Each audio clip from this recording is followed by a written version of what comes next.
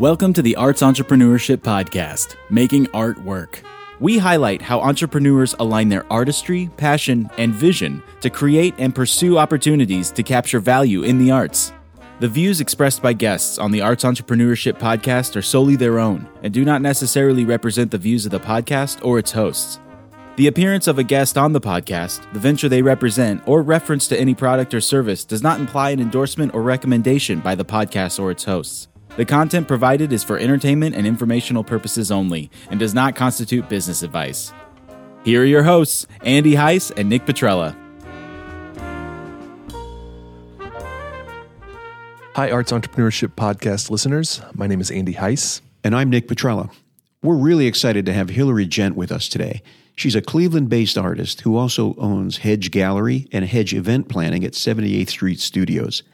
Her paintings can be found in many private collections around the U.S. and in public collections, including the Cleveland Clinic, American Heart Association, and Hilton Hotels Corporation. We'll link to her businesses in the show notes so listeners can learn more about the breadth of her activities. Thanks for being on the podcast, Hillary. Thanks for having me. So, does your background as a painter help or hinder you as a gallery owner, and why? You know, for instance, do you look at art more critically maybe than other gallery owners who aren't artists? I think it helps me, in the sense of looking at work critically, but also in a sense of understanding what artists are going through when they're creating and when they're trying to develop a body of work. It's one of the hardest things to do. To be approached by a gallery or museum and say, you know, we want to show your work is this incredible opportunity.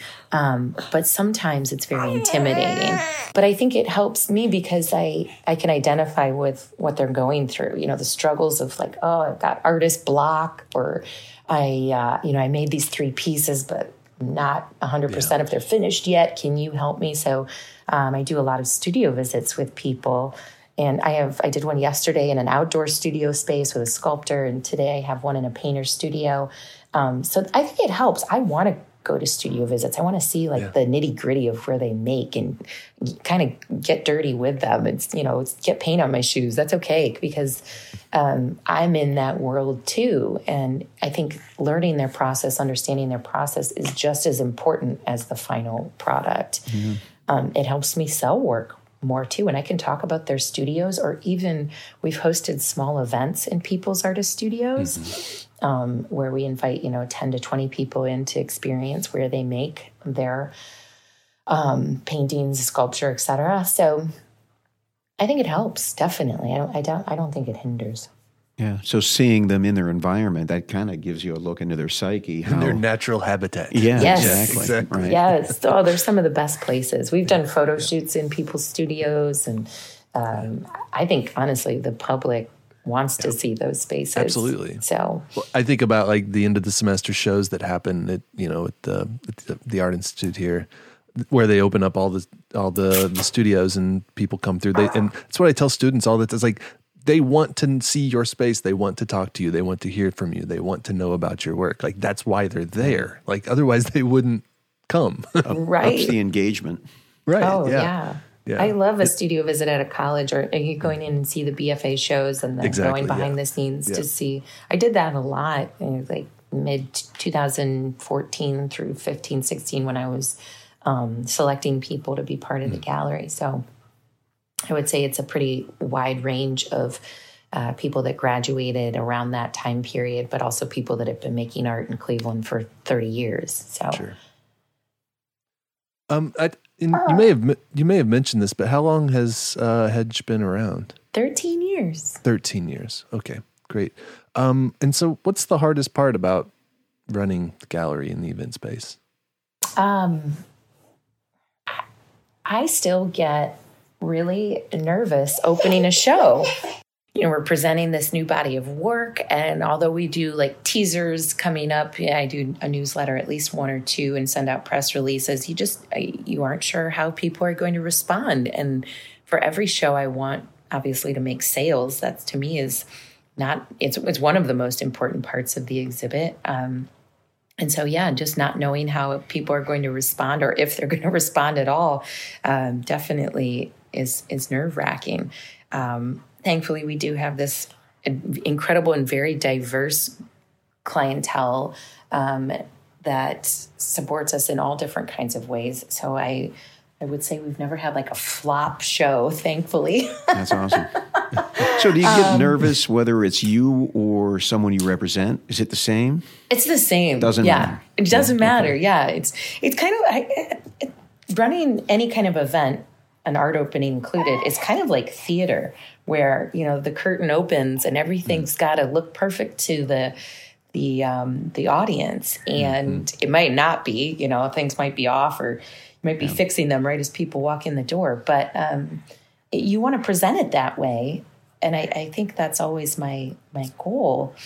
And it's an experience for people too. If you've never been to an art opening, they're kind of these grandiose things where some people are really dressed up and you see, lots of zeros on a price tag and they feel fancy. So you want people to have a positive experience. So at least me as Hedge Gallery, I never want people to come in and feel intimidated or that the art isn't accessible to them. So for me, it's this balance of not only making sure everything is beautiful and, as perfect as I can make it in terms of presentation, but also that our visitors feel welcomed, and that they don't feel like they're walking into this, kind of stale, cold, white box space that only is meant to be for certain individuals. Right. Yeah. So I guess that kind of plays into my nerves is, does everybody feel that? Or at least are most of the people walking in the door feeling that in some way? And then how do I reach them? There's that continued battle for me. Is someone interested? Am I not talking to them enough? Or have I given them, the detailed story to the point where maybe they're going to make a purchase? So that there's just a lot of nuances that play into my nerves and opening. So more nervous as a host, right? So more empathy for. And the reason I ask, Andy's a musician, I'm a musician, and there's always a slight bit of apprehension when you go out. But I find myself actually nervous if my wife or my son is performing. Oh, right? So it's actually if I'm doing it, it's like okay, that's one thing, but no, anyway. Yeah. So I think I've gotten confident in my own work lately in the past couple of years to a point where maybe I'm not as nervous for myself. And maybe I don't care if you guys don't like it, whatever, but more for other people because I'm representing them. Yeah. It'll find a home. May not be your home, but it'll find a home. Right. So you've been staging public art exhibitions and working with urban planners to help enrich communities. And that's something you alluded to in an earlier answer. What can you share about your experiences that will help others in the U.S. and abroad with similar goals? I know for a fact that bringing art and artists, makers, artisans into a community, especially one that is just rejuvenating, is an extremely important part of building business and awareness. And so I've seen that happen over the last 13 years with my gallery, but with also our larger entity, 78th Street Studios. So in terms of urban planning, the arts is an incredible way to enrich the neighborhoods and connect people in the neighborhoods. A lot of our events are free. So art openings, you're not paying a ticket price to come in. So there's no, elite status that you have to be a part of. You can come experience these as a family with a stroller and your dog, or you can come experience them, as a date night or just as a collector, an art collector. So you're reaching diverse audiences when you bring the arts into a community, even if it's not a permanent location that you're building. It could just be this, pop-up that's being put into an empty storefront. To reinvigorate it for a few months or over the holidays or something. So there are so many ways that I think urban planners continue to need to look at artists, makers, curators as people that can reinvigorate neighborhoods. What was the other part of the question? Sorry. Well, just what can you share about your experiences that will help others? So if they wanted to do this in cities where they are, whether it's in the U.S. or abroad. Yeah. I think to take advantage of especially empty storefronts, if they're available. If you're creative in any way, look at it, especially if you're an artist, look at it as a way to not only gain exposure for your work, because you're going to show it in front of, potentially thousands of people that walk by, but also to maybe recreate a space and help real estate agents or neighborhood development companies see how important the visual arts and the other art forms, I mean, theater, music, you can do this with just about any art form, but how they really do help recreate a neighborhood and bring an energy in that sometimes just regular retail, and I hate to say that because there are a lot of retail establishments that I admire what they do in terms of marketing, but sometimes artists go above and beyond to create something really dynamic. Yeah. It's personal. Mm-hmm. It makes me think too. There's lots of examples of that happening in cities all across the U.S. and around the world, I'm sure, where the artists move in and sort of make the place vibrant, and then all of a sudden the artist can't afford to stay there anymore because things have developed. So I'm wondering, how do we think about that notion of equity? If the artist is helping to build it, shouldn't they also have a part of the the gains from that? Or how do we help? Anyways, how do you keep it going rather than saying, okay, now it's time for you to go find somewhere else? Well, I think a lot of it is the artist's responsibility to say, I'm worth this and this. And so in order to, bring me into this space, here is my fee. Yeah, I have done several free art exhibits, I'm not going to lie. But I learned over the years this exposure thing that people like to throw at you when you're an artist. Oh, this is going to give you such great exposure. Wonderful. I know it is, but I also have a worth. And this is what my labor fee is to install this incredible, installation in your storefront, or all the work is going to be for sale. And I need to be able to display marketing materials clearly and beautifully in the space as well, so that people can contact me if they want to purchase something. But I always think, again, back to the budget and putting a proposal together. As a young artist, I never really thought about that. And I did a lot of exhibits in restaurants and bars and things like that. And yeah, they were exposure, but I wasn't selling work there. And I really wasn't gaining that much exposure. It just made their walls look pretty. Right. So you have to think about, one, the space and why they're asking you to be there as an artist, or why you want to be there.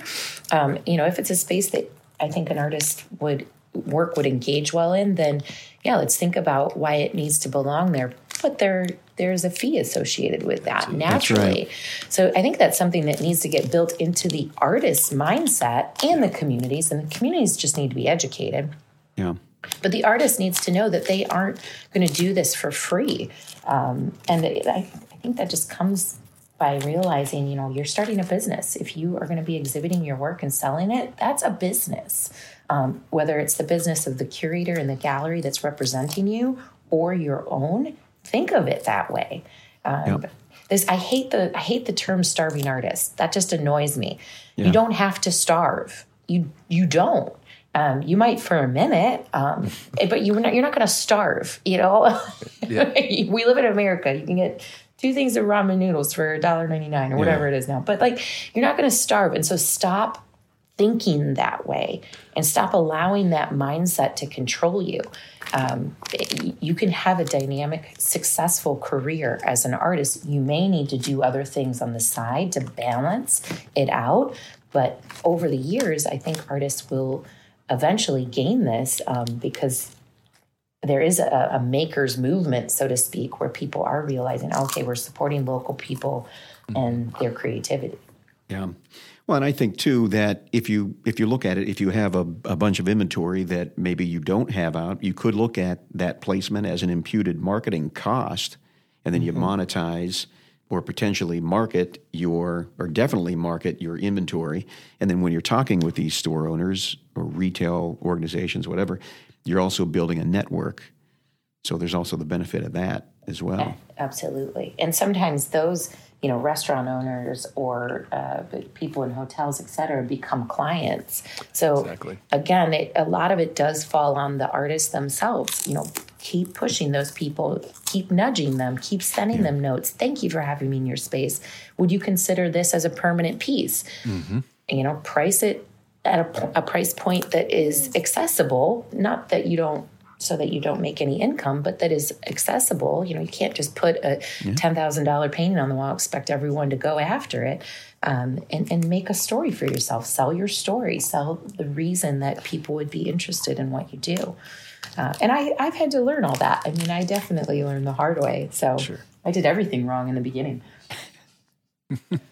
But I'm glad I did. I wouldn't have learned otherwise. So Yeah. Right. Well, we've reached the point of the interview where we ask all of our interviewees the same 3 questions. And so the first question is, what advice would you give to someone wanting to become an arts entrepreneur?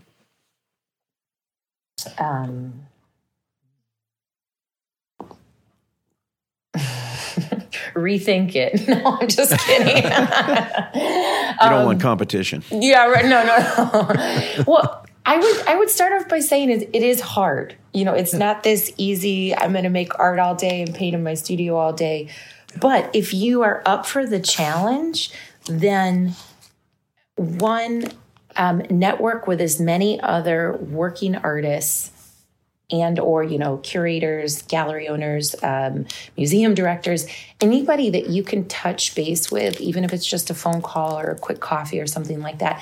Gain as much information as you can from working individuals, because I think those are going to be your prime examples of things to do and things not to do. And don't be afraid to fail, because you're going to. I mean, naturally, if you're going to be an entrepreneur, you're going to face a lot of opportunities where sometimes things just don't work out. So you have to kind of get over the hump of being afraid and say, I'm going to do this, and I just know I'm going to probably fail a couple times, and that's okay. So, have some backup modes of employment, so to speak. So that multiple income. Multiple streams, income. Thank you so much. Yeah. So, think about ways that you can kind of back up what you're doing so that when maybe something doesn't fall through, you can lean on other employment opportunities. Yeah. So that you don't starve. What can we do to ensure the arts are more accessible and reaching the widest possible audience? We as artists ourselves? Yes. I think it's very important to support people who are taking their artistic careers seriously. So if that means, going to their shows, going to their openings, maybe purchasing a piece from them. And it doesn't have to be this giant piece of art. If someone is making jewelry or designing ceramics, then, consider buying something locally rather than on Amazon, especially during the holiday season. So many opportunities to shop locally with artists and makers. So consider that. Consider supporting them, because most likely that's going to come back to you as a creator. So. Yeah. And, one of your answers, you already said that it's free to go in the gallery. So access, as long as people can get there. Exactly. It's free. Go to the holiday events, go to the Black Fridays, Small Business Saturdays. Those are going to make a difference especially in artists' life when they're putting themselves out there. They're not spending time with their family over the holiday weekend. They're working. So look at that as opportunities to support them. And go visit their studios. I think that's another really important thing to do. If you see an artist whose work you really love, reach out to them. Can I pop in your studio sometime? We love that as artists. See everything work in progress. Maybe pick something out to purchase. So, okay. Lastly, what is the best artistic or entrepreneurial advice you've ever been given? It was recently from a fellow artist who saw that I was very overwhelmed, and she said, just because you're good at something doesn't necessarily mean that you need to be doing it. And it was right what I needed to hear at that moment, because I was doing too much, and I had overextended myself, and I was overwhelmed, and I was also a new mother. So, you don't get a lot of sleep anyways. Mm-hmm. But it's so true. I think to hone your creativity is one of the most important things you can do as a creator, whether you're a musician, an actor, a visual artist. Hone it in.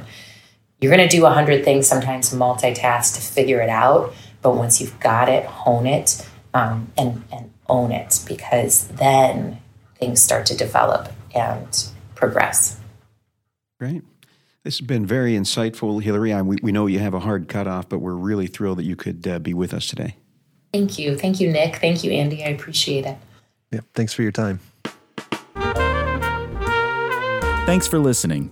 If you like this podcast, please subscribe. Visit artsentrepreneurshippodcast.com to learn more about our guest and how you can help support artists, the arts, and this podcast.